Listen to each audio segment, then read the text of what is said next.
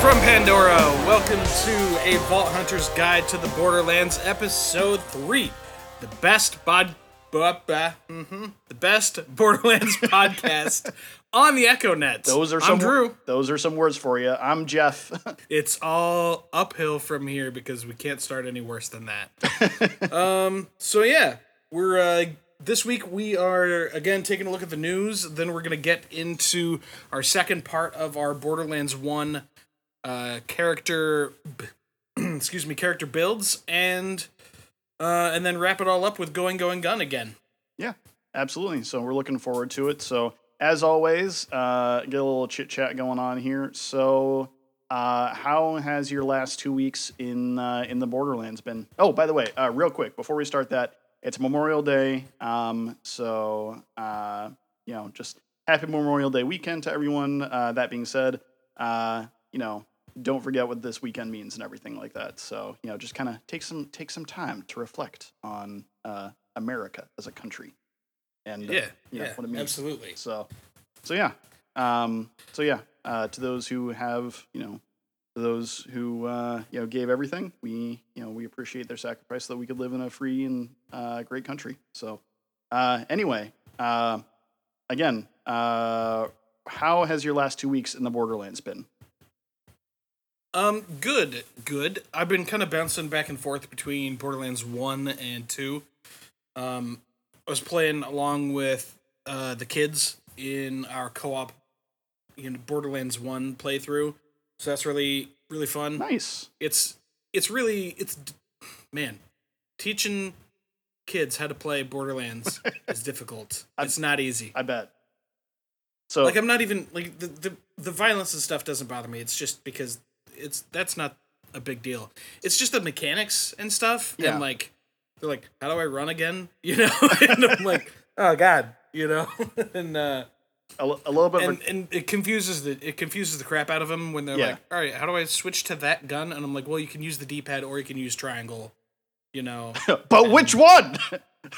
Right. So then they'll do one.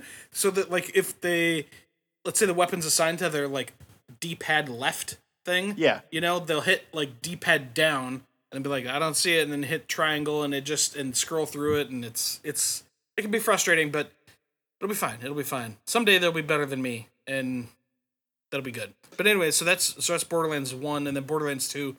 Just continuing on with my Axton build. I'm almost at a level where I can get a capstone in his skill tree, and then so what I'm doing is I'm working down the middle tree right now, which is his gun and grenade kind of tree. Yeah.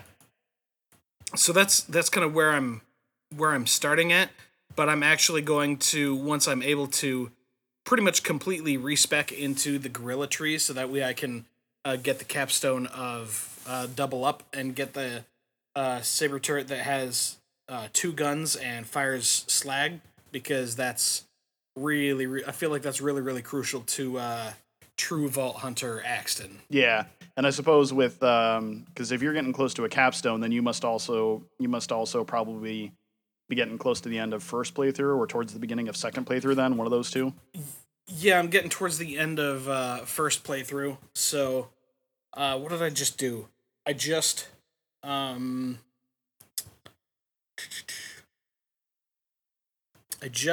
got through Sawtooth Cauldron and all that crap, and I got to the Arid Nexus and have started farming. What's his name? Hunter Hellquist. Yeah, because I want to get a get a bee. Get a bee. Yeah, I want to get a bee. But first, I'm just gonna kind of farm the bunker a little bit more until I get to the point to where I can put get that capstone in, and then I can just run into Hunter and drop a turret on him and light him up. Nice. So I like it. Yeah. So yeah. Could you imagine that in real life? You're working at your job as a disc jockey, like you do, and then all of a sudden, just some soldier dude runs in, and he's already got guns and stuff, so you're already really nervous, and then he just throws out this box that turns into a turret. You're like, what?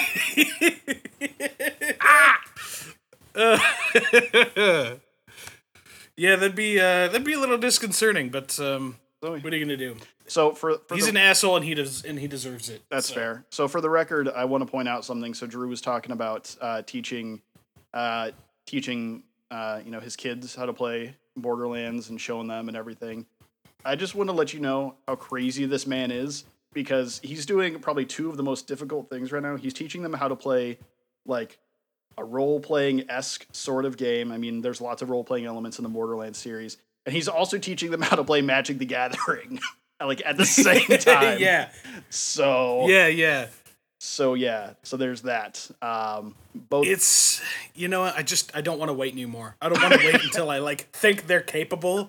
Like, we'll just throw them into the deep end now, and by the time they get out of the pool, they'll be better swimmers than I. So I feel like that's the plan. I feel like that's the situation. Like, it's one of those things, like you said, talking about throwing them in the deep end. I feel like it's one of those things where you're showing them how to play, and I'm glad that Borderlands doesn't have much more of a PvP element or anything like that, But, I just think it's kind of funny because, I don't know, it just seems funny because it's like, oh, Dad, you're always beating me. And it's like, yeah, well, how about you get better, scrub? Right. Which is what happens when we play Magic, Yeah. We'll play Commander. We'll do it, what's that version of Commander where you're doing 2-on-1?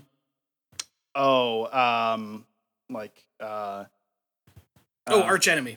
Yeah. They call it Arch Enemy. So it's both of them working to get together to defeat me, and they still can't do it. But I mean, that's a more fair fight than anything else. But anyways, this is not a Magic the Gathering podcast. This is a Borderlands podcast. Jeff, what have you been doing in the Borderlands past 2 weeks? I'm still working on. It's kind of funny because I'm actually doing sniper builds with both Maya and with Lilith in fun. And, 1 and 2 respectively. And I don't know, it's just so much fun, especially because I initially started out playing Maya back when I first started playing Borderlands, just shortly after it released. And I never thought to do a sniper build with Lilith at all, and it's been super, super fun, and just some of the stuff you can do. And obviously, if you listen to my last episode about doing it and everything, it's just really satisfying to be able to do so much damage and everything like that. And then the same thing with Maya and Borderlands 2. It's the same kind of thing. We'll get there. We'll get to that point where we do those guides also. But it is, it's just so much fun to be able to do these things. And so yeah, I'm working on that. I'm also if I do get a little bit bored with something, I usually go back to farming. I'm doing some farming in Murderland's Temple in the Tiny Tina DLC with Krieg that I have. Yep. It depends on how I want to go. Sometimes I spec them for explosive or hellfire or melee, depending on what I'm looking for. But the main thing is I'm going to the end because I want to be able to get the ogre to drop from that, because I think it'd be good for him. And people debated. They said it's okay for him or it's not or whatever. But I just have never gotten one. It's one of the few guns in the game that I have never actually gotten one way or the other.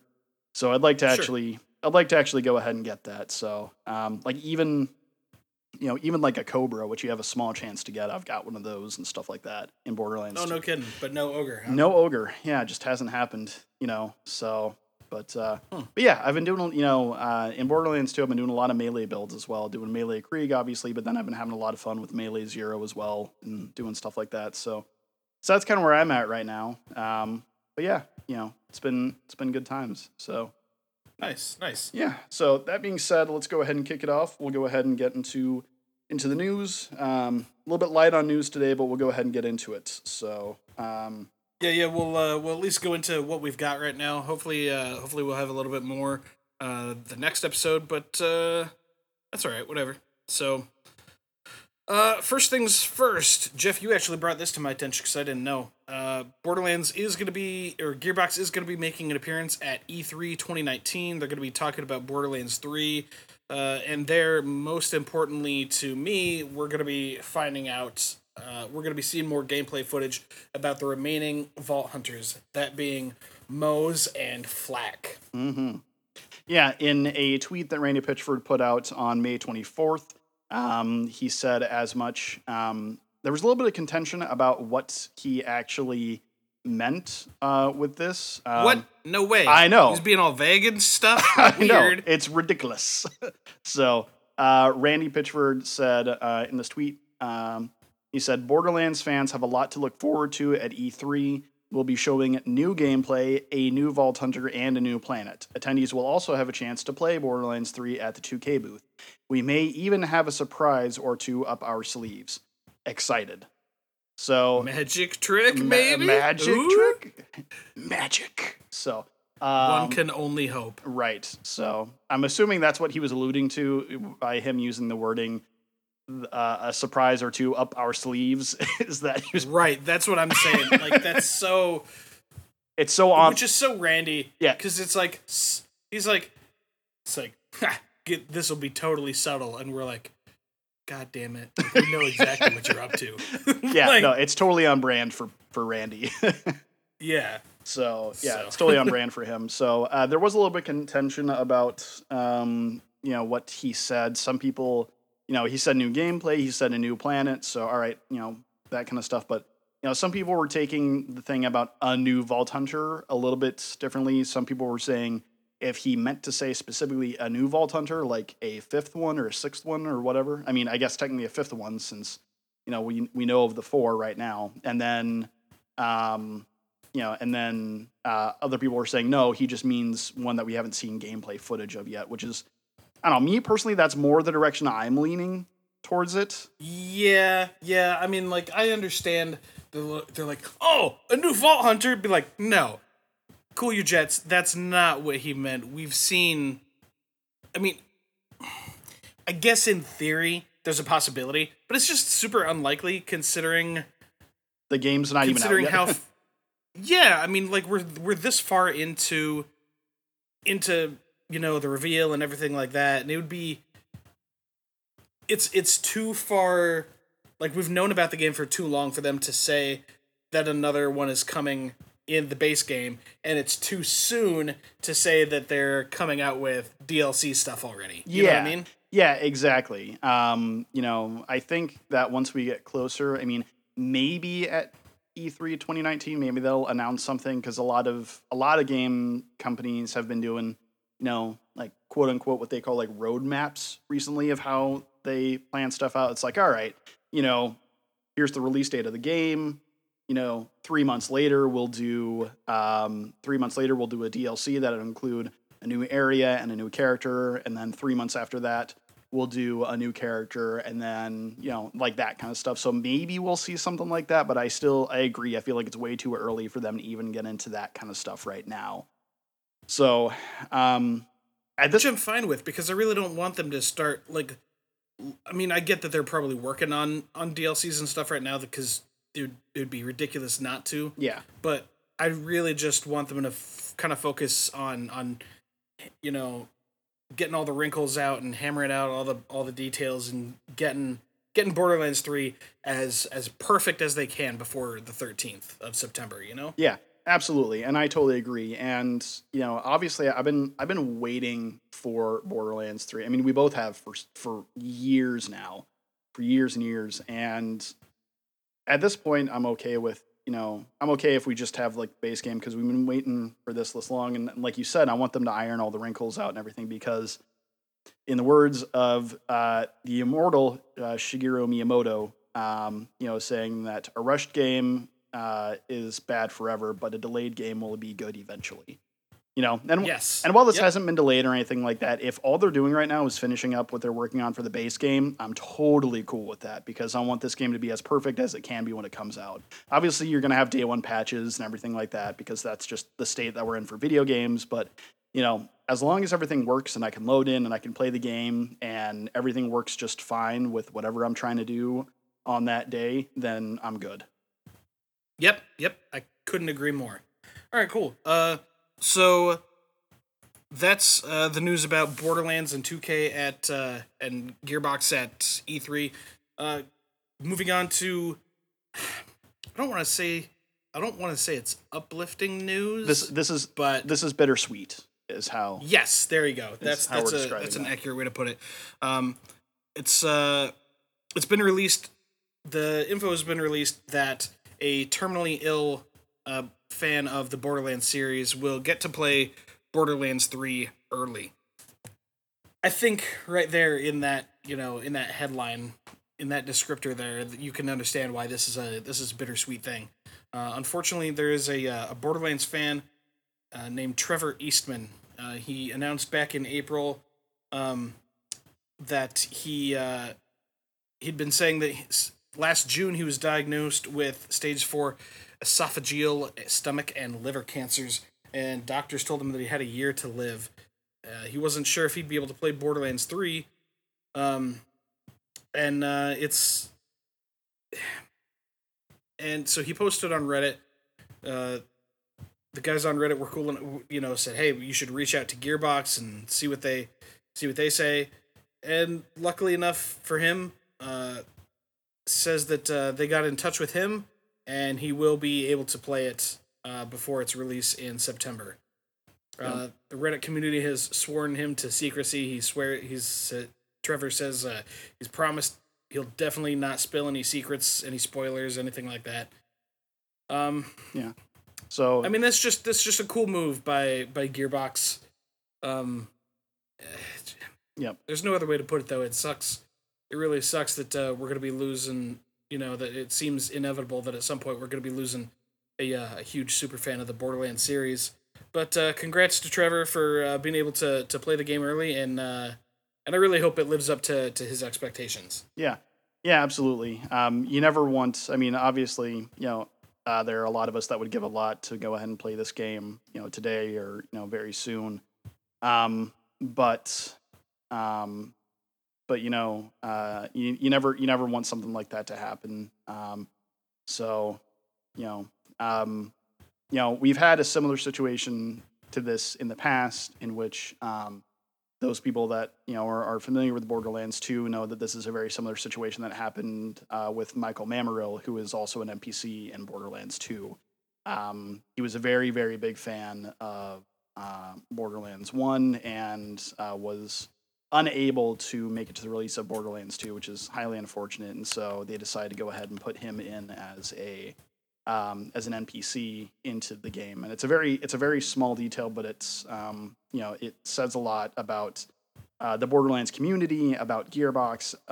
This situation obviously says a lot about 2K and things like that. And I like that the way they did that for Michael in the past, and being able to have him be a vault hunter in the game as well, and also him sharing weapons with you and stuff like that is a really cool thing for him to do.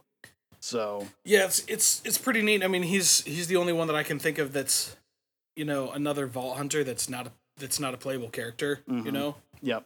And but you don't compete with him or anything like that. It's just he's like, hey, me too. And yeah, let me help you out a little bit. It's wicked. Yeah.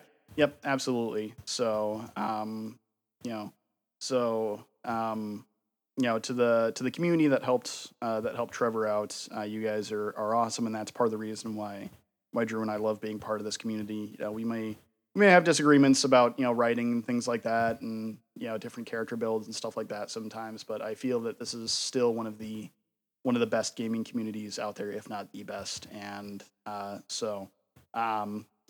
Trevor, we just sending all of our thoughts and prayers out there to you, bud, and really enjoy every ounce that you can get out of the gameplay when you can get it, and just keep on doing your thing, man. And we're appreciative to have you as part of the vault hunting community. So yeah, man, absolutely. All right. That wraps up the news for this week. Let's go ahead and get into our main topic, which is our continuation of our series of the Borderlands 1 character overviews and character builds. This week I'm going to be covering Mordecai, and Jeff's going to be covering Brick. You want to go first? Yeah, sure. Since I started off first last time? Yeah, absolutely.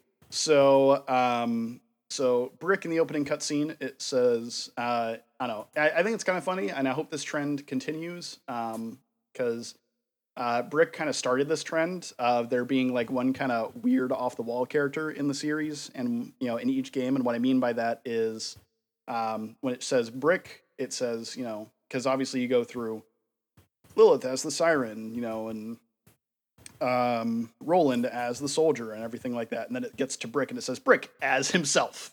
You know, Right, yeah, yeah. I see what you're saying. Like continuing that in Borderlands 3 would be sweet because in Borderlands 2 you've got and 0 as a number. Yeah, and in the pre-sequel, if I remember right, and yes, yeah, I know it's a meme at this point, guys. We don't know much about the pre-sequel, but I'm pretty sure if I remember right, I'm pretty sure it's Claptrap as a mistake. So yeah, that sounds right. Anyway, that sounds right. But yeah, so so Brick's main thing his action skill is Berserk. During Berserk, Brick puts away his weapons, which is very weird for Borderlands, and instead punches his enemies to death using his secret punch you in the face until you die fighting style. So hell yeah. He uses his right hand to deal quick jabs and his left hand to do more powerful uppercuts that take longer to use, but do about 3 times the damage of the jabs. So the time. Wait, is that true? Yeah, it's accurate. I didn't know any of that because every time I played this Brick, it's just just triggers fast as possible. Yep, we doing some punches. Mr. Punchy Man, let's do this. So that's because I'm a great segue, by the way. Ooh, nice. The time it takes to throw 3 jabs is roughly, depending on how quickly you can do it, is roughly the same amount of time it takes to throw 1 uppercut. So it's pretty close. So it does allow for nice variation depending on the situation, though. So a lot of the times, if I'm running towards someone, like if someone's a little bit further away or something like that, I kind of charge up the uppercut a little bit beforehand and just bam, just like right in the face, you know. Nice. So like I usually start with an uppercut, and then if they don't go down, then I start jabbing them again from that point. Or if it's a lot of lower level enemies that you can take out with a single jab, then jab, move on, jab, move on, jab, move on, that kind of thing. So again, kind of situational. Sure. Brick does also take far less damage. He's got a lot of damage reduction during this time. So because of that skill, that's where we're going to focus on first is his melee build. So just about doing all the punchies. He's a punching man. Mm-hmm. So not one punch man. Not one punch man. Multiple punch dude. Multiple punch man. So anyway, so I usually like to start out by going into his Iron Fist skill. It's a tier 1 talent in the Brawler tree, which is over to the far left.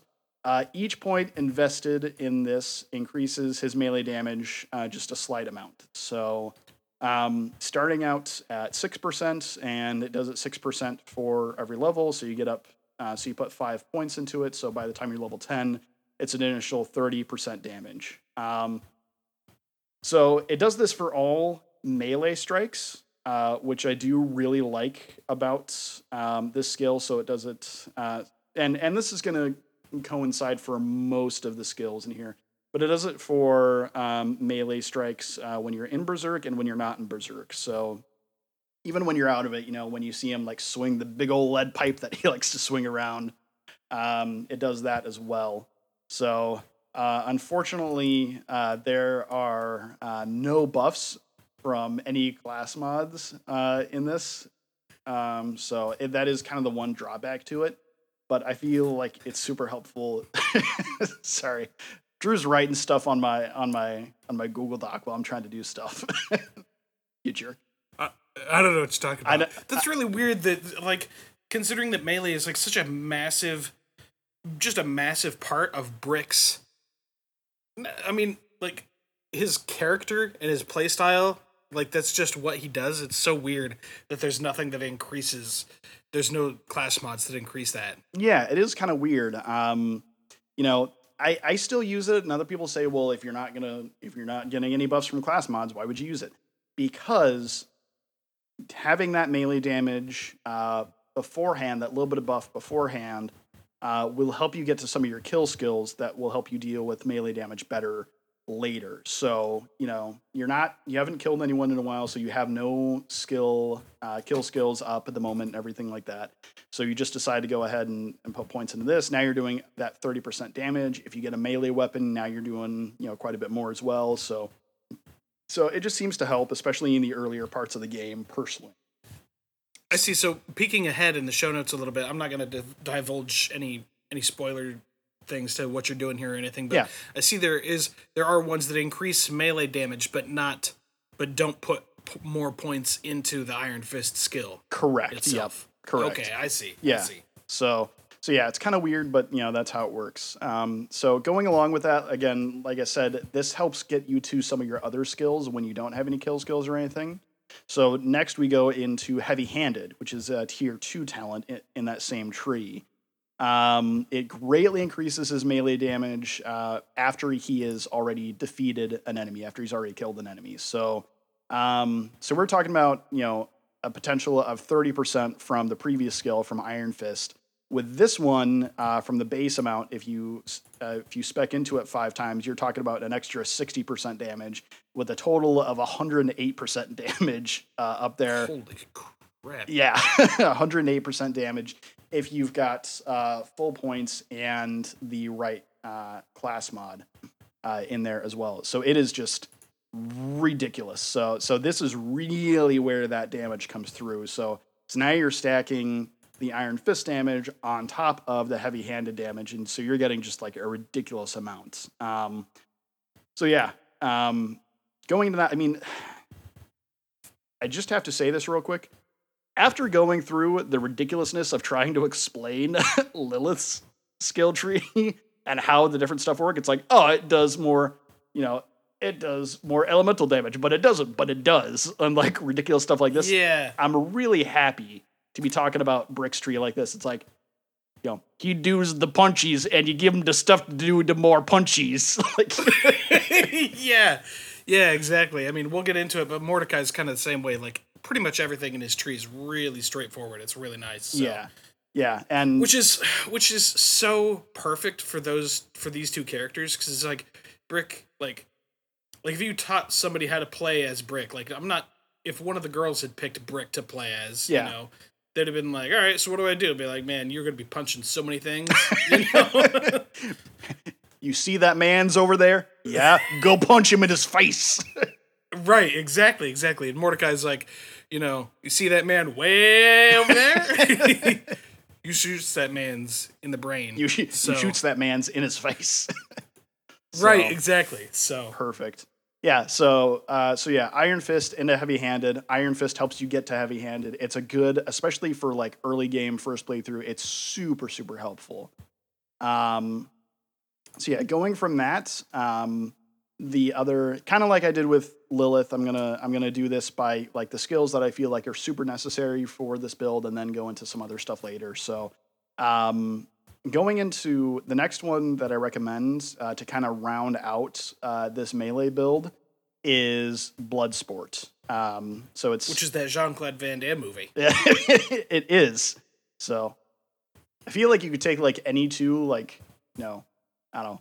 Like, I feel like you could take like any two nouns and put them together, and you could probably get a Jean-Claude Van Damme movie out of it. That's true. So, but yeah, Bloodsport, kickboxer, Yeah. Anyway, I guess kick is technically a verb. Either way. So Bloodsport is actually the capstone in this one. It's the tier 4 in that. So, and we'll get into like some of the tier 3 stuff here in a second and everything. But so, for every skill point that you put into Bloodsport, you regenerate 2% of your maximum health when you kill an enemy in Berserk mode specifically. I know that sounds like a lot of specifics. It's like, oh, well, I got to put points into it, and then I got to be in Berserk, and then I got to kill a guy. And it's like, yeah, I understand that. But the ridiculousness of how much that affects and how quickly that can stack is just ridiculous. Because here's the thing.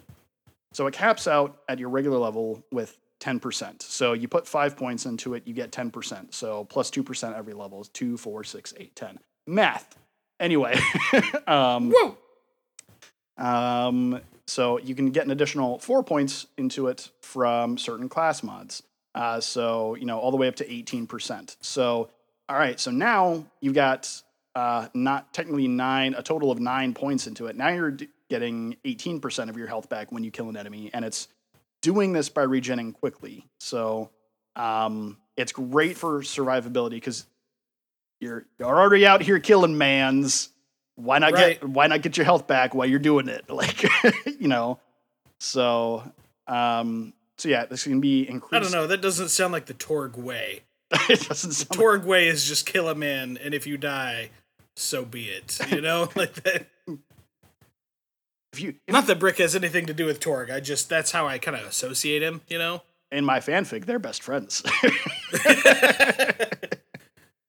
So I can't unread that either. It makes me sad. Yeah, I know.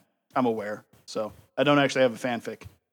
So, but I do though. But I don't. You figure it out. You know what? It might be true. Tell you what. If you think I wrote a fanfic and you happen to find one where Torg and Brick are best friends, let me know. I'll tell you if you're right.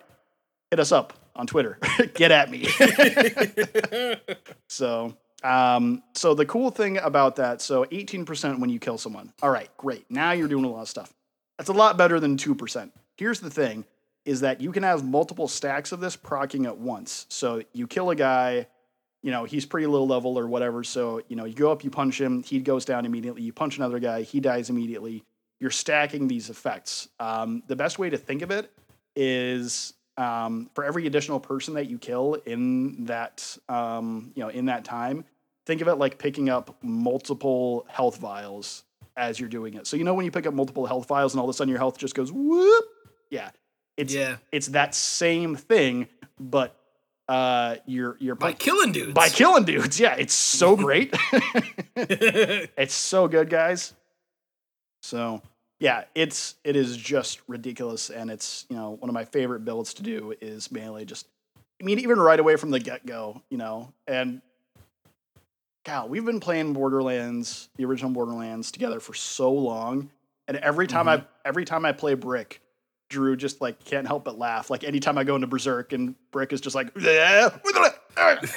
know, and he's just like, it's just constant. Anytime we get into a firefight, it's because it's always like, oh, there's some guys up ahead, and you hear Bloodwing screech and Brick grunts, you know, and that's how the battle goes. and it just doesn't stop until the ground is covered in dead bodies and loot, as it should be. Perfect. Oh, love it. So getting into, so those are the main skills that I like to build around for that. Those are kind of my big three that I make sure that I always have, just because I want to be doing as much melee damage as possible. You know, so having those things that stacks that is great. And then since I'm going to be up close to guys often, or since I'm going to be up close to enemies often, I want to make sure that I've got that really, really good health regeneration. So the class mods, you can kind of take your pick between the skirmisher or the berserker. I know I've kind of gone a little bit more heavily into the berserker one. I just prefer it personally. The skirmisher is not bad, but I'm not big into sting like a bee or bash either one. You know, bash has a chance to daze your enemies when you melee them. You can stack it up to 5 times initially and then 9 times like anything else. And so you've got a 90% chance to daze your enemies, but me personally, if I'm killing guys quickly enough, I shouldn't have a reason to daze them. You know, does that make sense?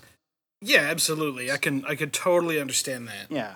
You know, and sting like a bee is, I don't know, it, you know, you get pulled towards your enemies and everything like that. And like, I understand why they put it in there and everything. It just does a couple of weird things. For instance, when you dash towards someone, it kind of centers you on the enemy, so you don't have as good of a chance of getting that critical damage as well. You know, it is nice to be able to, like, from a distance, you know, like fly towards someone and punch them and everything like that. That's cool.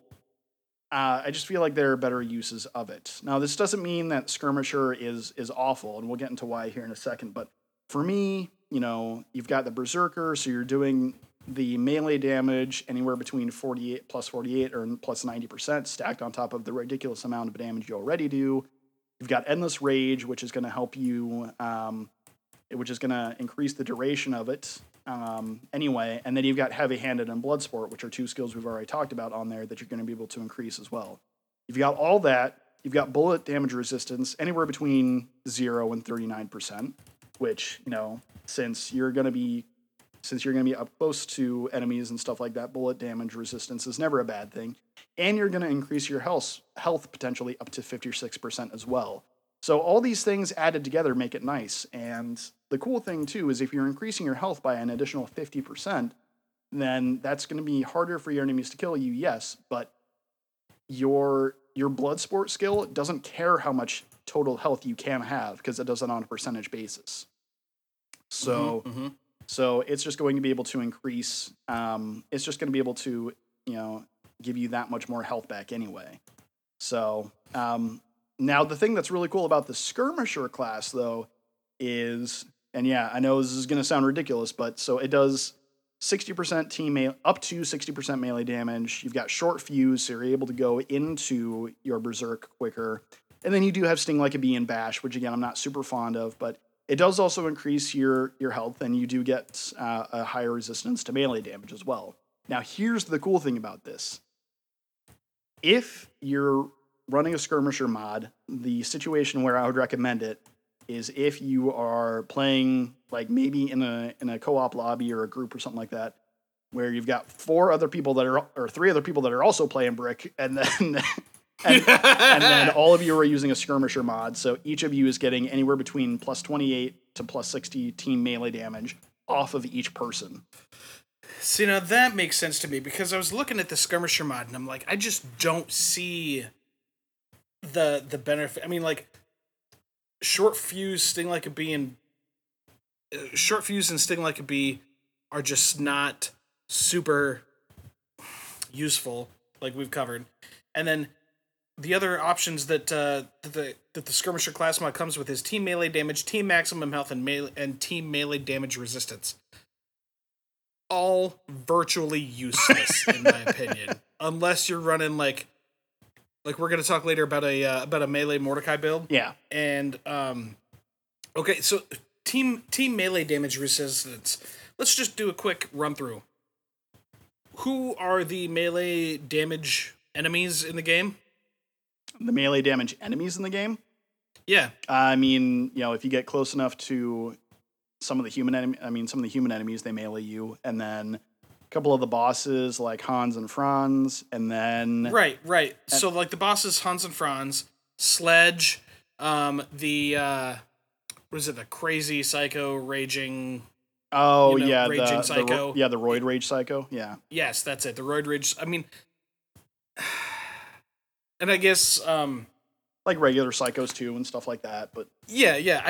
But overall, this is a gun-based game, and you're gonna come across more gun-based damage than anything in the game. So the bullet damage resistance in the Berserker class mod is way more useful, in my opinion. Yeah. Yep. So like I said, unless you're running a very specific thing, like I said, obviously the game's been out for like a decade at this point. So if you're just having fun with it, and if you're like, okay, yeah, let's everyone, we're just doing all straight melee, no guns allowed, Yeah, that would be sick. I'm not gonna lie. Yeah, so then you can get into some fun stuff like that. But 99 times out of 100, I'm gonna go ahead and use the Berserker mod personally, just because of everything it does. So yep. For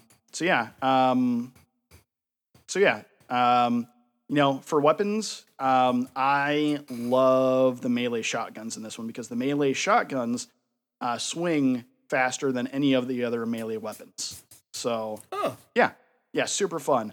Not to mention, that's so weird. You would think that it would be like repeaters or revolvers or something. Yeah, no, I think it has. If I remember right, it has something to do with like, the shotguns are the only one, because the shotguns, they have it on the handle, like on the stock of the weapon. So you're just doing it right there. So that never actually leaves the screen, which is different from all the other melee ones, if I remember right. So okay, because it's more of like a flicking the stock out, hitting them kind of thing, as opposed to hi-ya, a big slicey thing that they're doing. Yeah, exactly. So okay, yeah, and here's the thing: if you're using melee anyway, and if your berserk runs out, and if for some reason you don't want to do melee, or if you just need to finish someone off real quick or whatever it is, something like that, then you've already got the shotgun right there. Just like shove it up their nose and just, pull the trigger, Pull the trigger until it goes click. Yes. Perfect. So, flawless John Turturro impression right there. All right. So throw that shade at me. I don't know who this is. Oh, really? Yeah. That's in, why can't I think of that movie? Predator? I have no idea. I don't know. I'm just thinking about movies that have lots of dudes with guns. No, it's in the Big Lebowski. They're in the bowling alley, and John Turturro's character, the Jesus, he says, "Oh, that's who that is." He says, "You point a piece of me, I'd snatch it away, shove it up your, pull the trigger until it goes click." Nice. Fair enough. He was also the butler in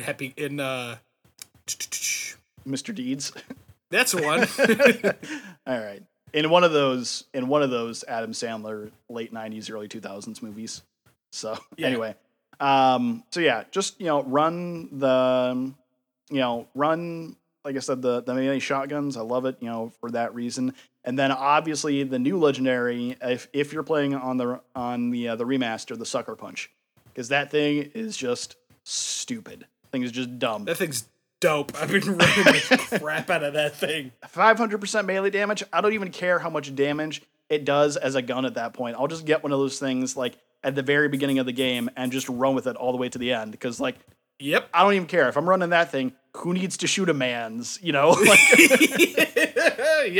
Yep. So true story. For shields, in this one specifically, normally I don't get into shields much, but I like to run either a Nova style shield because you're already really close, so you might as well do damage when your shield breaks, or a health boost shield, like one of the tough guys or anything like that. So that way you can just take more damage. I mean, you're already getting more health from your Berserker mod anyway. Why not get more health from your shield as well? Yeah. True story. Anyway, next, we're going to go to another one of my favorite builds, probably across like any Borderlands game, is the explosive build, the Blastmaster build. So, I don't know. I just love explosive in any of the games. It's just so good and so satisfying. Yeah, I know you can technically get more damage out of other stuff depending on how you build it, but it's just so good, man. It's super satisfying. Like if you have never built fastball Axton or fastball Krieg, do yourself a favor and get on that right now. It'll give you a whole new respect for it. It's good times. So, yep. The playthrough that I was talking about just a little bit ago, about my Axton build. He's a grenadier explosive type dude right now. Mm-hmm. Until I respec him after I get into that, until I max out his tree there. Yeah. He's running like a level, what is that? Like a level 11 or something fastball right now. At like end game, or not like at end game content, but at like end of playthrough content. Yeah. I was farming the bunker and like taking it down with a rocket launcher and grenades that he hit and level 11 fastballs that I was just hucking at that thing. It was sweet. You going for a sham with the bunker? Yeah. Yeah. Good luck with that. Fingers crossed. Anything above an 80 would be good. All right. Anyway, so starting out in the build for a Blastmaster brick, we are going to go into Endowed right away. It's a tier 1 skill. It increases your explosive damage. Straight up, that's what it does. So 3%, put 5 points into it, get up to 15%. Even using class mods, only getting up to 27%. It doesn't sound like much, but there's kind of a hidden thing. It sounds super unimpressive. There's kind of a thing to it, though. And tell me what that thing is, Jeff. That thing is, it's a thing. So, no, that thing is specifically, and believe me when I say this, it increases all explosive damage. Literally all explosive damage. Anything you can have. So that includes explosive damage from rockets, grenades, explosive weaponry, rockets from vehicles, and your explosive fists when you have the explosive relic on brick. So it's literally everything. What about barrels? That is a great question, which I'm not fully prepared to answer at this time. So, I mean, you said all things barrels are explodey things. I just wonder. I'm curious. I got to find out now. yeah, I have no idea. I don't know. I think it might depend on how you actually do it, but But yeah, I mean, it's just great. It's like, all right, you can literally grab anything explosive and this feeds into it. So again, is it a huge percentage? No, but I mean, at the same time, if you were running any class and it said, hey, you can get an extra, because explosive already does a little bit extra damage anyway, and then if you picked up a gun and it was just like, yeah, this adds an extra 15% onto it anyway, you'd be like, yeah, sure, why not? Could you imagine getting like, I don't even know if this is possible because I haven't looked into it, but could you imagine getting like an explosive, well, I know that these exist, but like an explosive justice or something like that, the revolver? Yeah. So you're getting bonus critical hit damage and then it does explosive damage on top of that. That's just a big man with a little gun in his hand just wrecking stuff. Big man with the little gun. Sorry. Anyway, I feel that at some point, because I'm sure that someone in the game, that one of the guys creating the game must have come up with this, and I feel like they specifically didn't do it because it would have been super broken. I guarantee you that at some point somebody came up with elemental and explosive mashers and was just like, no, we just can't do this. That's just not fair. It's too much. It's too much. So yeah, literally anything explosive, go to town with that. It's great. Then we go into Revenge, which is your tier 2 talent. And it increases damage dealt with all weapons for a few seconds after killing an enemy. So this is cool. We haven't gotten into very many like off-topic type things with Brick yet. It's been very focused on what he's doing, which is good. I mean, that's what you want in any kind of a build, no matter what character or what you're doing. But with this, it's nice that it does it with all weapons. It's a lie. It lies slightly. This is only one of the few. Of course, it does. This is one of the few times where we need to correct it a little bit. So it does it 10% per point put into it, so up to 50% with a maximum of 90% with a class mod. So awesome. So that's great. You'd be crazy not to pick up something that has that much increase in it. The thing is that it does it for specifically bullet damage. So kind of unfortunate because it doesn't actually feed into. I know it's super disappointing, right? Drew's shaking his head at me right now. He's like, you betrayed me. You know what it is? It's like that meme of the dude coming out of the coma and he's like, oh man, I can't wait to use rocket launchers with this skill. Yeah. So nope. But yeah, so it doesn't actually feed into rocket launchers, and it doesn't. I don't know why you'd be this guy to this one guy who's running this. Hit me up on Twitter, but it doesn't affect Iridian weaponry either. But like I said, to that one guy, yeah, I know, yeah. Drew's laughing at me now. He's just you're imagining an Iridian brick now, aren't you? It's just is that more ridiculous than the Sniper Axton build we talked about in episode 1? I think it is. I think it's more ridiculous than Sniper Axton, but it is right on par with Sniper Gauge. Yeah, that's true.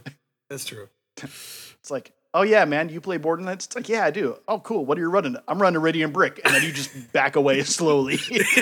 Right. Be like, all right, well that's got to be a fluke. All right, do you play Borderlands 2? Oh yeah, man, love Borderlands 2. What do you play in that? Sniper Gauge. Get the hell out! I'm not talking to you anymore. Yeah, excuse me for a second. Hello, police. Anyway, man.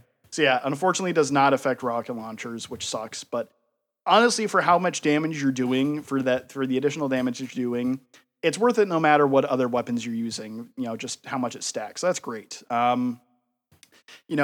Unfortunately, does not buff melee damage as well because your fists aren't a weapon. Although technically, in the opening cutscene, it says favorite weapons, explosive and his fists. It's like they call his fists a weapon, but they don't classify him as a weapon.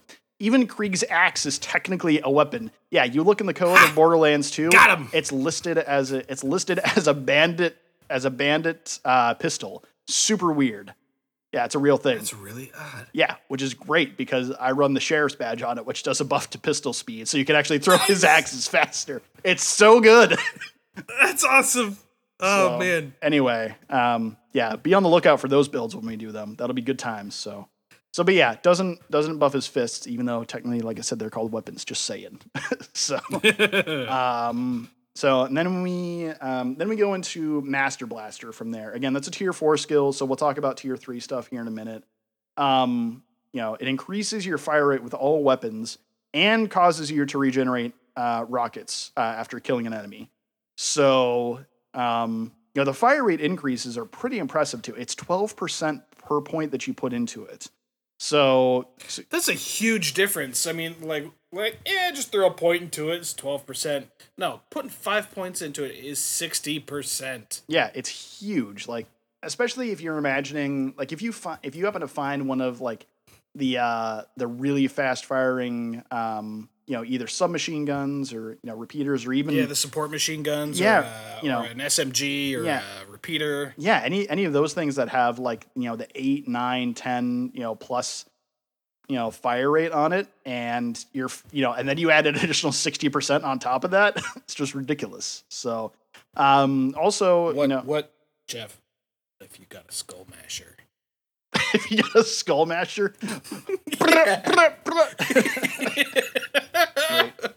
So yeah, just ridiculous. So to that one guy that's running skull masher brick out there, hit me up.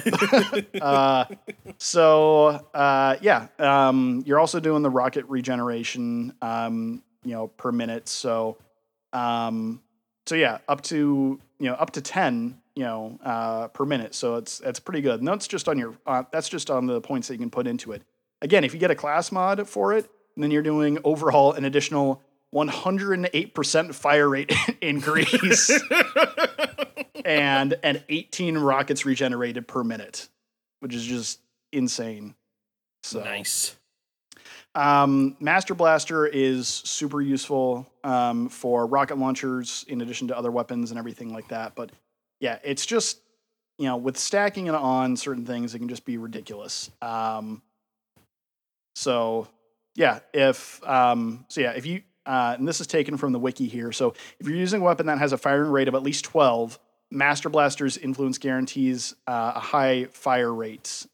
So you could use something like the Ogre or a Vladoff Revolution, and explosive machine guns like the Ajax Spear are commonly paired with the Blastmaster Com to go ahead and get that extremely high damage output, just the super high DPS. So yeah. Nice.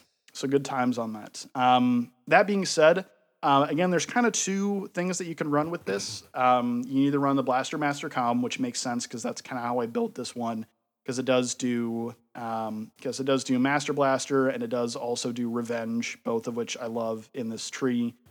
And you can also run Bombardier. The really big difference is just which way you want to go. If you want to stick to specifically launchers, then Bombardier all the way. Launcher reload speed, you've got endowed, you've got rapid reload as well. And then you've also got wide load, so you're really quickly firing rockets and reloading just stupid fast, and you've got bigger magazines anyway.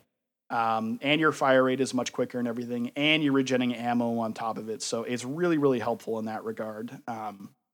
In my personal opinion, I prefer to run the actual Blast Master one, specifically because I can use any explosive weaponry. And I like rocket launchers well enough, but I like having some of the other stuff better. I don't know why, but I always kind of gravitate towards the explosive pistols and the explosive rifles with brick a little bit. And again, so you get the explosive impact damage, you get Revenge, Master Blaster, Liquidate, which helps you get into Berserk if you need to regen some health that way. And then you get the increased elemental effect chance up to 42%, and then it just works really well for that. So, and then again, explosive damage anywhere between 28 and 60% buff. So works really well. Well, and not just, and the cool thing about the Blastmaster one is that it's not just explosive damage. Like, it's not like explosive. Like, okay, if you look at the thing here, it says plus 28 to 60% explosive impact damage, and then it says 0 to 42% elemental effect chance, and it's got that on there twice. And that's not just explosive elemental effect chance. That's any elemental effect chance. So if you stumble across a hellfire, Yeah. like, that's sweet. Yeah, absolutely. Well, I guess it wouldn't matter with the hellfire because the hellfire is guaranteed to do fire. But I mean, but any other sick elemental weapon, that'd be sweet. Yeah, absolutely. So, as far as your weapons and shield go, honestly, any launchers, that are gonna have good stats on them, anything like that, and then explosive legendaries that I prefer with this, the violence, which is the new one, which sick. The ogre, always got to have an ogre with that, even though it's kind of a have fun farming that Ajax ogre, kids. But even though that's so. But yeah, and then the hammer, which the explosive or it's the hammer's not super great for explosive damage, but it's still pretty decent. It's not overwhelming, but it's workable. So we'll get into kind of why I like that here in a second with the next thing. So, but yeah, honestly, anything explosive, or if you're running rocket launchers, then just find what has the best stats on it and what you prefer. So.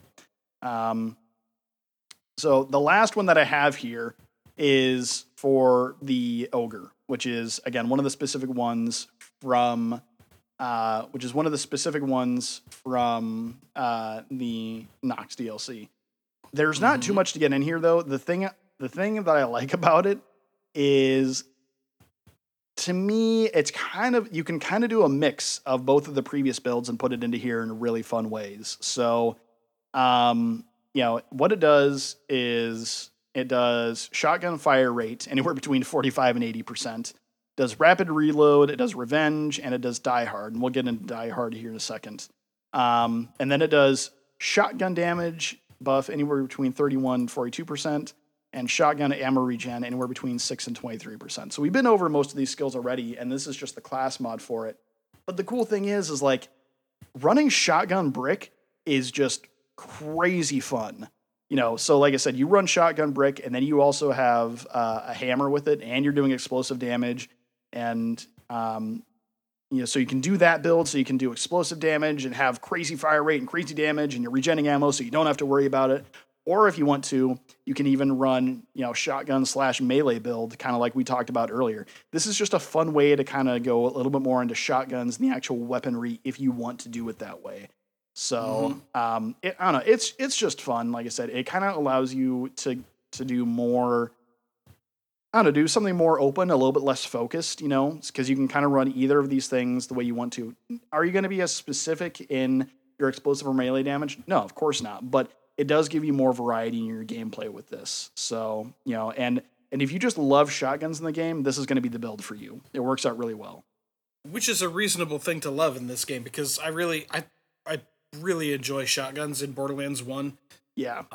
This gives you the option, like if you find an explosive shotgun, sweet. You've got a higher fire rate, higher base damage, and ammo regen for that. If you're doing melee, awesome. You still got to shoot things every now and then. So you find a shotgun that does bonus melee damage, and then slap this class mod on top of it. And when you are shooting things, you're going to be doing more damage. So you're getting the best of both worlds. Oh yeah, absolutely. So, some key things to take away as far as what I like, for just general skills that are going to be good no matter what you do. Endless Rage increases the duration of Berserk by 10%. It's like, okay, well, I'm doing the explosive build, or I'm doing the ogre build, so I'm not using melee. Great. Doesn't matter. Use this to get your health back. Go hide behind a rock, hit Berserk. You can use this to get your health back in a pinch. It's great. Yep. Okay. Feeding into that, also, like, a lot of his middle tree is really good to just have certain parts of to help fill out the rest of whichever build you're doing. Hardened, so increases your maximum health by 12% for each stack you put into it. Safeguard increases the strength of your shield by 8%. Juggernaut, killing an enemy gives you plus 10% resistance to all damage for a few seconds. Just all these things. Rapid reload obviously increases your reload speed by 4% and reduces recoil with all weapons by 6%. And payback, after your shield becomes depleted, you gain 8% damage bonus for 10 seconds. So, those are just all great things to have. Any of those are great. Are they generic? Yeah, they're generic, but I would love to have these in anyone's skill tree. I don't care. Like, it'd be great for any character. So, Well, that's the thing. It's like with every single build that we talk about, there's always going to be some base things that you're going to want regardless, like if somebody's like, just to get way weird and outside of video games for a second, if somebody was like, hey, I need to, make something for dinner and all I've got is, chicken. What do I do? Be like, I don't know, get some peppers and onions and some garlic. Be like, do what with it? Be like, I don't know, take your pick. You can turn that into some kind of sauce or something, or you can go Mexican with it or whatever. Like, there's base things that are just universal, Yeah. So, and it's the same with skills in Borderlands. Yeah, absolutely. So, that's basically the thing is like having something that increases your maximum health, never a bad thing. Having something that increases the strength of your shield, never a bad thing. Having something that gives you damage resistance, never a bad thing. Having something that gives you more damage, never a bad thing.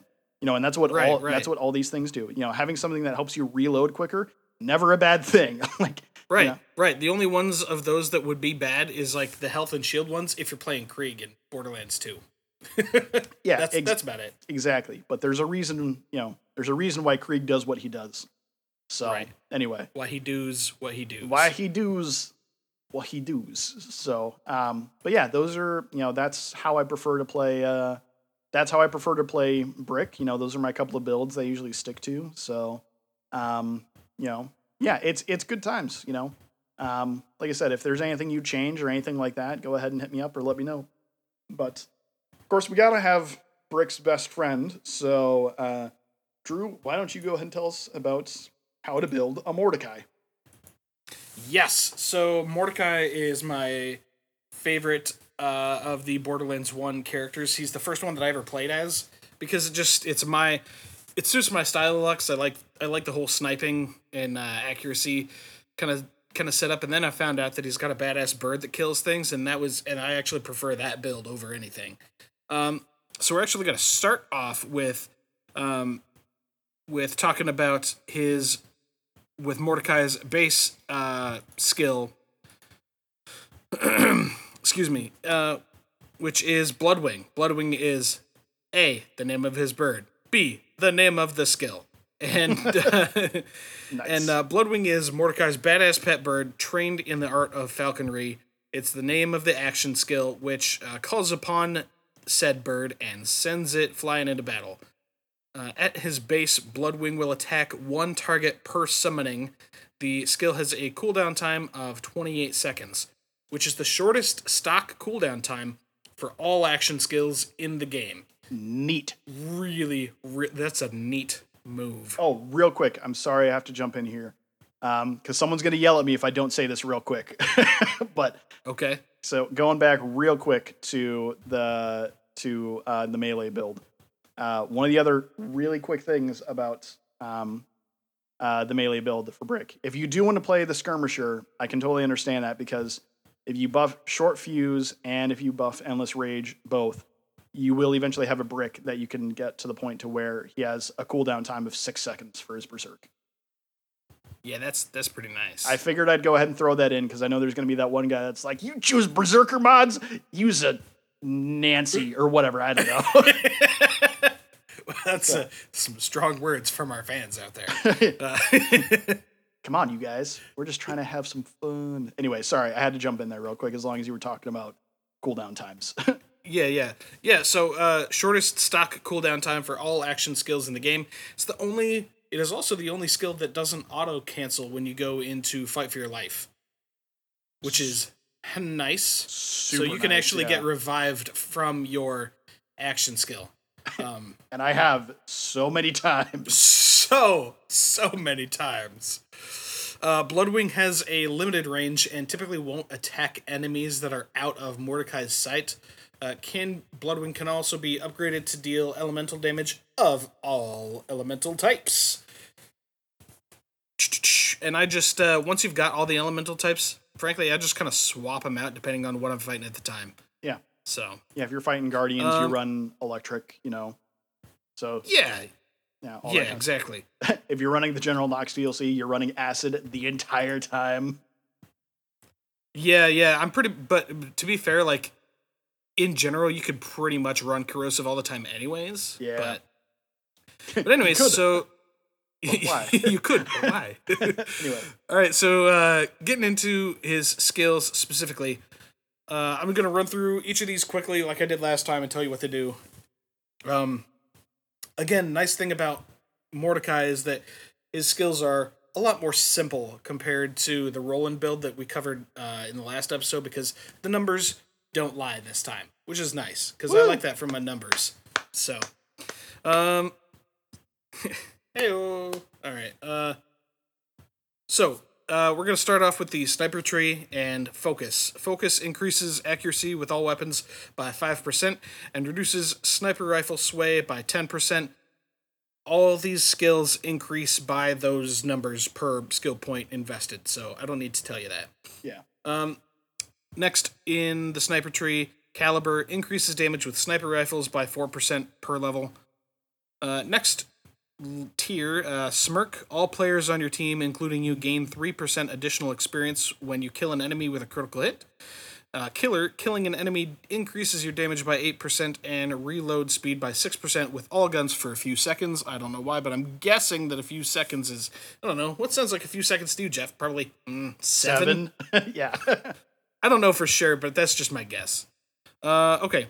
Loaded increases... that's the next tier, tier 3. Loaded increases magazine capacity with sniper rifles by 20%. And Carrion Call. Shooting an enemy with a sniper rifle reduces the cooldown of your Bloodwing by 0.8 seconds per blah, blah, blah. Side note, Carrion Call pairs nicely with Skull Mashers because each projectile counts towards that. Oh, that's sick. I never knew that. That is awesome. Yeah. Ain't it, though? It's pretty sweet.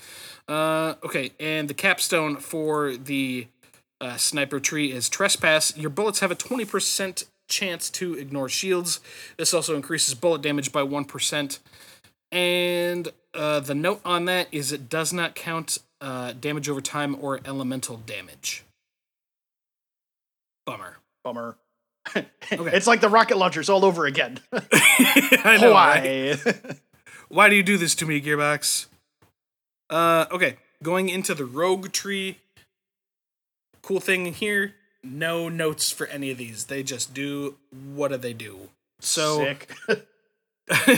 Is it bad that that's what we're like, it does what it says? Oh, that's awesome. Like, Right? No, I mean, putting these together, there's so many things that we found out that like, yeah, it doesn't actually do that. The way it works is it, figures out where Mars is in relation to Venus, and then, like some other kind of BS. Right.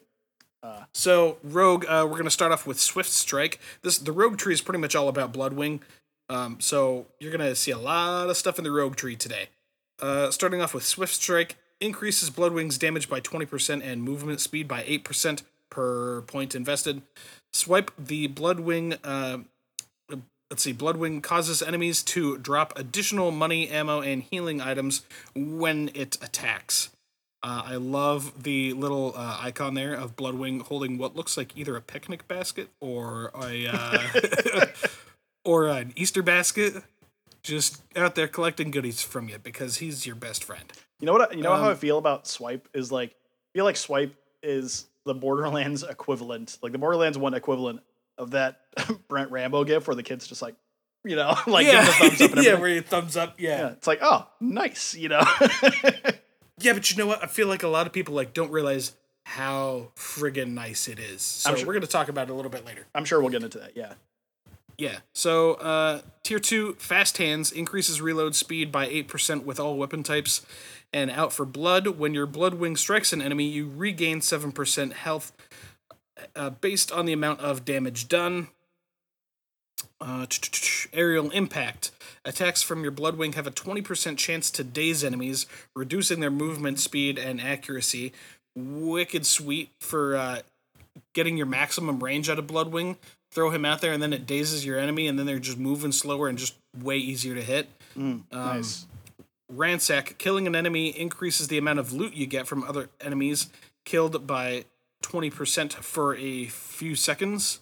And the capstone, Bird of Prey, increases the number of targets the Bloodwing can attack before returning by 1. So, funny thing, Bloodwing will never attack the same target multiple times in a row. So, even if you have 5 points into Bird of Prey, if there's just one enemy out there, he's going to hit him once. But if you have 2 enemies out there, he'll bounce back and forth between the 2. Oh, that's sweet. So you would hit it would hit one like twice and then the other one 3 times. Yes. That's actually really cool. Yeah, it's pretty neat. Nice. So for something like the destroyer, it wouldn't be super effective, but if you're mobbing, it would be really effective. Yes. Gotcha. Yes, okay. Quite handy. Okay, getting into into the next tree, which is the gunslinger tree. First, we're going to talk about deadly. This is one of the few that is actually not entirely accurate. If you read the description, it says increases critical hit damage 6%. What it actually does is it adds 15% of a weapon's base damage to critical hit damage. Okay, so kind of like the same way that the Lilith skill that does a similar thing works. Yes, yeah. Okay. I mean, the numbers all work out anyways, but they just Sure. apparently had to do a roundabout way to get there for whatever reason. Okay, fair enough. Let's see. Secondly, here we have the gun crazy. When using pistols, you have an 8% chance to fire 2 shots with each pull of the trigger instead of just one.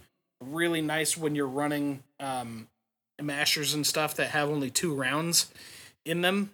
Because then if you pull then you get just more trigger pulls out of it, and you're doing more damage. It's nice. Nice. Let's see. Next, we've got Lethal Strike. Lethal Strike increases melee damage by 10%. Also, every melee attack has a 35% chance to be a Lethal Strike and deal plus 100% damage. All those numbers go up per skill point invested. Riotous Remedy. Killing an enemy gives you a 3% chaotic health regeneration for a few seconds. There's some stuff to that.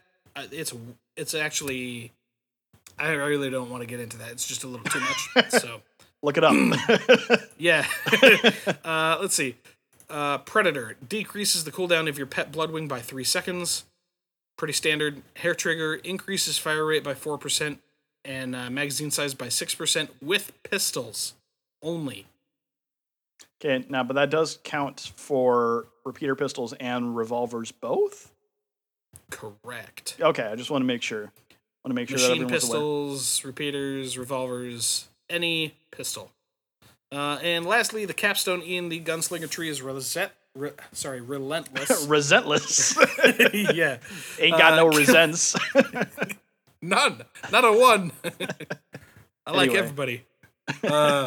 Killing an enemy increases your fire rate by 8%, and gives every bullet fired a 25% chance to be a killer shot, quote unquote, and deal 20% additional damage. This effect lasts a few seconds.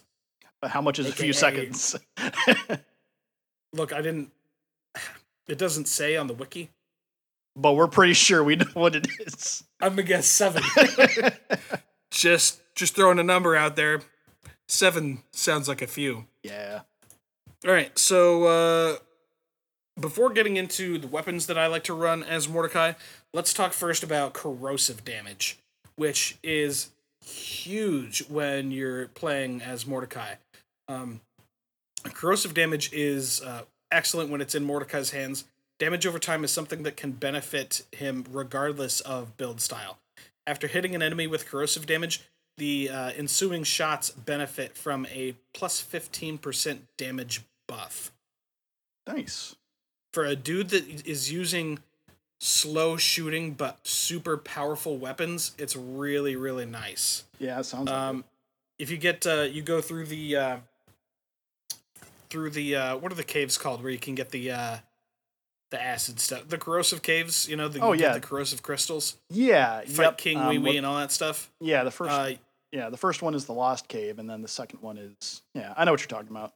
Yeah. So you get the corrosive element, throw that on Bloodwing, and toss him out there. Now all of your shots are doing an additional 15% damage buff when they're corroded. So, cool thing also about Mordecai is that when we're talking about weapons, we're only going to talk about 2. Because you don't need nothing else. Dope. So first we're going to talk about sniper rifles. Generally, any sniper rifle would be a solid choice in Mordecai's hands. I prefer gambles. They have a slightly lower accuracy, that's why it's a gamble, but benefit from increased critical hit damage. At minimum, 200%. Nice. So, yeah. And that can go up to, what, 250%, right? It can go up to 250. Nice. So let's say, I was taking a look at my build that I have. I have a Mordecai build that's like level 19 or something like that. So I just kind of guessed on some numbers for some stuff. Let's say you have a gamble. Let's say you're level like 15, okay? And you have a gamble that does like 150 damage, okay? And you've got 250% bonus critical hit damage on it, which is totally reasonable with a gamble. Let's say you have 5 points in deadly and caliber, okay? 20% bonus 20% damage from caliber puts your rifle stock at 180 damage, okay? Okay. Then you put the 5 points into deadly, and now you've got a total of 280% critical hit damage, okay? Now, shooting a bandit in the head is already going to give you a critical hit damage bonus of 150%. Yeah. So you have a total 430% critical, 430% increase for a total of 774 damage out of a level 15 sniper rifle that says it only does 150. And that's at level 15 with no class mods. No class mods. That's intense. Yeah, it's pretty exciting. It's more than enough to handle a large majority of base enemies with just a couple of shots. Nice. Secondly, getting into that's it for sniper rifles. The only other weapons that I run are revolvers. I know it's kind of tough to find them within the first 5-10 levels, but after that, you'll find a couple, and you should be able to stick with them for quite a while. Sure. What I'd like for revolvers are justices and mashers, and I like them for different reasons. Justices are basically handheld sniper rifles. When they've got a scope, you should use the hell out of them. It really is like just sniper rifle that you got in your one hand. Mashers I like to use in close range, having points in deadly, gun crazy, and hair trigger. Just getting up close and personal with them, because mashers are nothing if not handheld shotguns. I mean, that's what it is. Yeah. Mordecai's all about taking a few shots to punch things hard and just get it over with. Yeah. Mordecai is kind of the original definition, well, not maybe the original definition, but in my experience with games like this, he's one of the first instances of a glass cannon. It's he can't take damage very well, but he can definitely dish it out for sure. Yeah, absolutely. So, and like I said, you're gonna run those weapons regardless of what build you do. Yeah. Just stick with that unless you find something ridiculous. Something you really should keep an eye on, and I think I've found one in most every Mordecai build that I've done, is eventually you'll find a Pestilent Defiler. Oh, man, hold on to good. That thing for dear life, because it always does corrosive damage, and it's just the perfect weapon for Mordecai to have, because it's a revolver that does corrosive damage, and you can't get any better than that. Yeah, especially if you get one of the nice ones with the scope on it. Yeah, exactly. I mean, after a while, you could probably sort it out, even if it just has iron sights. But a scope is just a bonus. It's just gravy at that point, you know. Absolutely. So, getting into our builds, first we're gonna get into one that I call Bird Brain. This is my favorite way to play Mordecai. Actually, it is it's a Bloodwing based build. You're gonna put 5 points into Swipe, 5 into Out for Blood, 5 into Ransack, 5 into Bird of Prey. Which you think like Swipe and Ransack, you're like, man, that's a lot of stuff. Do you really need all that stuff? Yes, you need all that stuff. Okay. You need everything. So after you put stuff into those skills, you're going to put 5 into Swift Strike and Aerial Impact. Combining Swipe, Ransack, Bird of Prey, and Swift Strike will have Bloodwing killing enemies left and right, and they're all going to drop a ton of loot.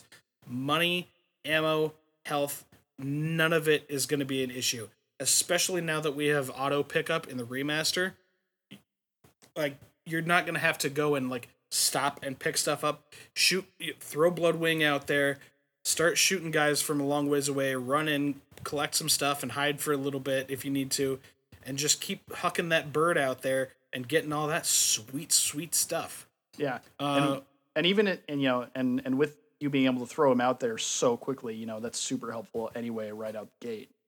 So. Yes, exactly. It's such a cohesive and easy build to do that's why it's my favorite. Nice. You're gonna want to pair that up with Scavenger and Hunter class mods.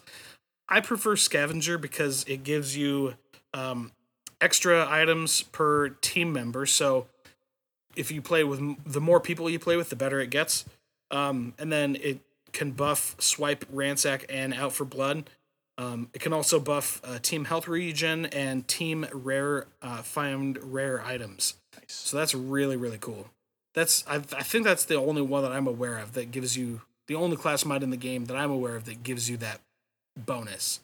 So nice. But out of those two, it just kind of depends on which you prefer to do. You can, if you want to do more damage. Oh, sorry, I didn't even talk about the Hunter one because I really, like I said, I mainly do Scavenger. All right, so Hunter is bonus to Bloodwing damage, possibly to scavenge extra items and action cooldown, and then will buff the skills Aerial Impact, Swift Strike, and Out for Blood. And I know that I mentioned all of those during the build, but I'm telling you, once you go into battle and you see the ground just covered in money and ammo, like if you want money to buy stuff, this is the build you need because we've played this before and you just don't have to worry about money. Jeff, you remember when you and I and your wife were playing together on PC and I was running this kind of build and there's just stuff everywhere after every single battle. Yeah, it's great. It's super nice. And honestly, if no one's taking a look at this too, one thing that's really entertaining about the Bloodwing build, if you've never seen anyone like kill the Rack Hive or the Destroyer with the Bloodwing build, it's so much fun to watch. It's just like you see this teeny tiny little bird and it's just like and it just like dives in and just takes chunks away from these huge bosses. It's so entertaining. Yep, and then tons of loot fly out from it, and it's just great. Yeah. Okay, so that's basically it. Like I said, the Hunter class mod is more for when you're looking for Bloodwing to do a lot more damage. The Scavenger one is when you want a lot more stuff. I like stuff. Yeah. So give me stuff. Give me the Scavenger class mod all day. And as you're gonna find, I say this about pretty much every build. Kind of use whatever shield you want. I like using regenerative health ones, just because again Mordecai is kind of a glass cannon, but I like to take cover as Mordecai, throw the bird out there, get in a few long shots. But it's tough when you are fighting things like the Roid Rage Psycho and stuff like that, where there's nowhere to hide. So. Yep. All right. So this next build I call, but not before I split your head like a canoe, which is in reference to one of my favorite westerns of all time, Tombstone. He's got a guy at gunpoint and he says, "Your friends may get me in a rush, but not before I split your head like a canoe." So This is clearly the gun-based build for Mordecai. We're going to put 5 points into Deadly, 5 into Focus, 5 into Caliber, 5 into loaded and 5 into trespass. And the cool thing about that is you're kind of, I know it seems a little weird, but like, so your first 15 points that you're putting in after you put your requisite 1 into Bloodwing are deadly, focus, and caliber are all tier 1 skills and all work super, super nicely together. Mm-hmm. Then you're going to put 5 into loaded and 5 into trespass. And we're going to kind of skip right over smirk and killer. Killer can be handy, but I'm just not super crazy about it. But loaded I really like because I like the magazine capacity buff on sniper rifles. Yeah. Just the sooner I can kill things without having to reload it is better. Trespass is the capstone again, and your bullets have a 20% chance to ignore shields. Really great. So do the math on that real quick, people. You got 5 points into it, you get 20% every time. You know, by the time you're done, it's 100% chance to completely ignore shields. Yeah, it's so good. Like you can use that, and I've used that all the time to go ahead and run in just before the warrior or just before the destroyer, and just take out guardians because you're taking them out so quickly, and just buff up a little bit before you actually go in for that last fight. Super handy. Right. Plus, then if you're able to, if you do corrosive, it's sick. Because then you're just ignoring those shields and you're doing all that corrosive damage. It's wicked. Yeah, like if you've got a defiler and you're running that, shoot them once, turn around, shoot the next one. By the time you've shot the next one, the one that you shot will be dead from damage over time from the defiler, and you're good. Yep. So, and that's my next note here is get a couple corrosive weapons and just wreck everything. It's a really, really straightforward build. However, I am going to suggest that you need to get either a large capacity shield or one that does health regen. And pretty much the only class mod that you're going to be looking at with this build, in my opinion, is the Gunslinger mod, unless you get the Gunfighter one from the General Knox DLC. The Gunslinger one does additional fire rate, puts points into deadly and loaded, and relentless, which is cool. But did you just say relentless again? Maybe I don't even know. I'm pretty sure you did. And then it's going to also give you bonus pistol accuracy and pistol ammo regen. And I know that sounds like, man, that just sounds like a pistol build. Kinda, yeah, because pistols are able to hold more ammo, and they just benefit from a lot from this class mod. You could go ahead and take a look at the... let's see. You could also look at the Assassin class mod, which does bonus corrode damage, and then can add points to deadly and killer and lethal strike. That one's definitely not bad either, especially if you have those corrosive weapons. But I'm just saying, as a general rule, look at the Gunslinger one, unless you're running a Defiler or something like that. Let's see. Last here, we have what I'm calling Nacho Libre, because this is the build that focuses on the Truxican Wrestler class mod, which is that the weird-ass one-off class mod from the General Knox DLC. Yep. And it's going to make your skinny-ass sniper into a tank melee build. Sweet. Oh. You're going to be able to trade punches with Brick, so that's sweet. What you're going to want to do is put points into Deadly, Lethal Strike, and Riotous Remedy, which seems super obvious because those are the skills that the Truxican Wrestler class mod can buff, but they're good to have anyways. There's nothing wrong with putting points into Deadly. Lethal Strike I really kind of avoid unless I'm doing a melee-specific build, but there's nothing wrong with it. And then you're going to, after you put points into those three, then I want you to go into your Bloodwing skills, because that is going to give you range, and it's just going to help with just whittling down your enemy's health, especially after you get points into, what is that one? Into Birds of Prey, so you can have multiple targets and everything. Yeah. That's what I would do, even though I left that one out of my show notes, apparently. Anyways... go into the Bloodwing skills: Predator, Swipe, Out for Blood, Swift Strike, and Birds of Prey. you're still going to use sniper rifles and revolvers because you're still going to want the bonus critical hit damage that those things do. They still hit really, really hard, even if you're not focusing on putting points into those things. Yeah. But just look out for ones that do bonus melee damage. Yeah. Because then you're just getting the best of both worlds, and you're getting a dude that if you can't, well, actually, if you are afraid that you're not going to be able to punch it to death quickly enough, then you can kind of stand back, pop a few shots, and then get in there and hit it with whatever kind of bonus melee damage weapon you've got. Yeah. Early on in the game, look out for the Clipper, because that has awesome melee buffs, and you can just run around and punch a bunch of skags in the mouth, which is fun. Yeah. So if you're playing obviously not on the Game of the Year edition, the Clipper's a great option. And then if you are playing on the Game of the Year edition, you can use the Clipper because that's a guaranteed thing that you get just from doing the story anyway. And then, you can also run the Sucker Punch that we loved so much for the brick build too, and that's going to be huge in this. So, absolutely. And then, again, no surprises here. Also, keep an eye out for corrosive weapons to make use of that 15% bonus, because it's not just bullets. You will, because corrosive basically, we mentioned this last time, corrosive basically works like slag. I want to say slag an enemy, but like acid an enemy, corrode an enemy, and then start punching them, and you're going to get bonus damage. And you should be able to make short work of things. So that's those are the Mordecai builds. I know last time I kind of did like a solo build and a team build, and then this crazy ridiculous one.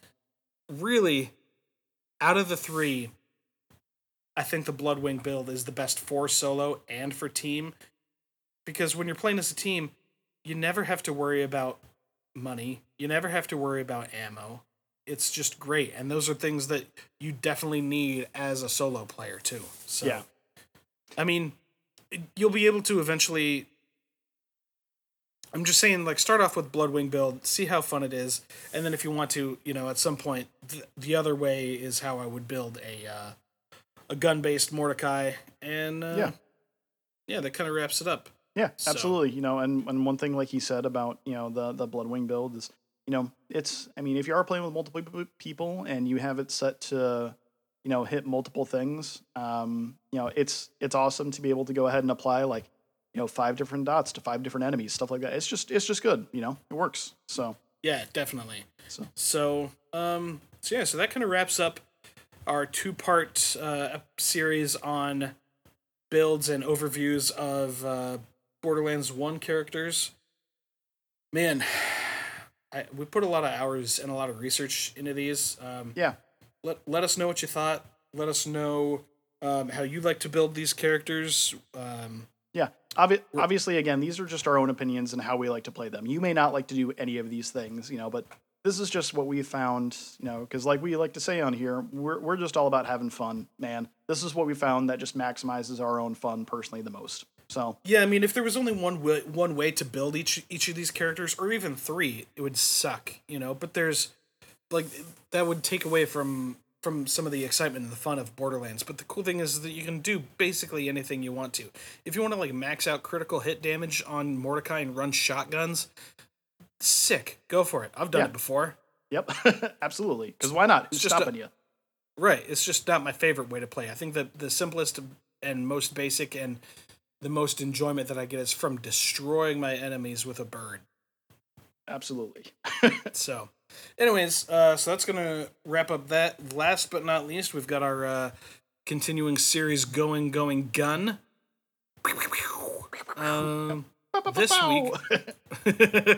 This week we are going to talk about the Ares. Not a whole lot of material on it because these episodes have been running long. Just kind of want to keep it short. The Ares is a pearlescent Shocky transfusion revolver boy made by the Atlas Corporation. Yeah, so kind of an interesting thing you normally don't see, especially in Borderlands 1, you don't see too many things that give you health regen that way. Obviously, there's the Moxie weapons in the second game, but just kind of an interesting thing. So, I think part of the reason you don't see it much is that it's not super significant. Most of the time, your character is going to have some other way to have a better way to get health back. It might be with the gun build, it might be nice for Mordecai just because he really only other than the actual health vials, he really only has the one way to get health back. So it is kind of rough. So this might be helpful, but yeah. So yeah, maybe not enough to be relied upon its own, but if you're stacking it with other things, maybe better that way. So where do you get that then? It's got it. So it's only available along with any other pearlescents in the game. It's only available in the General Nox DLC and has a chance to drop from Badass Lance Defenders, Cromerax, and Crimson Lance weapon chests. So pretty limited there. One note I want to point out though, so the transfusion, it's actually like transfusion rays almost, and if enemies get in that line, in that path, they can also get transfusion from other enemies. Right. So this is one of those ones, it's a very interesting thing, but it's not super useful, I guess, Yeah, there you go. So it doesn't do a lot of health regen for you, and it still has a chance to do health regen for your enemies. So it's kind of like, Right. It's one of those things where it's like if I ever found one in a chest or something, I'd be like, oh, it's a pearlescent. And be like, it's an Ares. That's a neat. Yeah. Neat. And then immediately sell it. Yeah, for sure. So anyway. I think that's going to take us to the end of episode 3. Thanks for joining us on A Vault Hunter's Guide to the Borderlands. Jeff, you got anything else? Nope, that's it. Just like I said, if you guys have any other suggestions for how you would go ahead and play these characters, let us know. There is obviously we've got our Twitter and we have our email as well. So go ahead and let us know. Our Twitter is once again at Vault Hunters Pod on Twitter. So that is at VAULTHUNTERSPOD at Vault Hunters Pod on Twitter. And then we also have Vault Hunters Guide at gmail.com. So go ahead and hit us up. Let us know. We really want to hear from you guys about how you would build these characters or some fun builds that you've tried and things that worked for you, or let us know about maybe the time you found an Ares and if you did find a specific build for it or if you just sold it right away. Let us know. But yeah, also we're going to see that gameplay event coming up here soon, so we'll keep you guys informed of that, and we'll go ahead and do the same thing we did with the first gameplay event. We won't share anything with each other to get the first initial reactions. So but yeah, I think that's about it. Yeah, man, sounds good. All right, well, we'll talk to everybody again in 2 weeks. Good luck and good drops. All right. Bye, guys. Have fun out in the Borderlands. Thanks. Bye.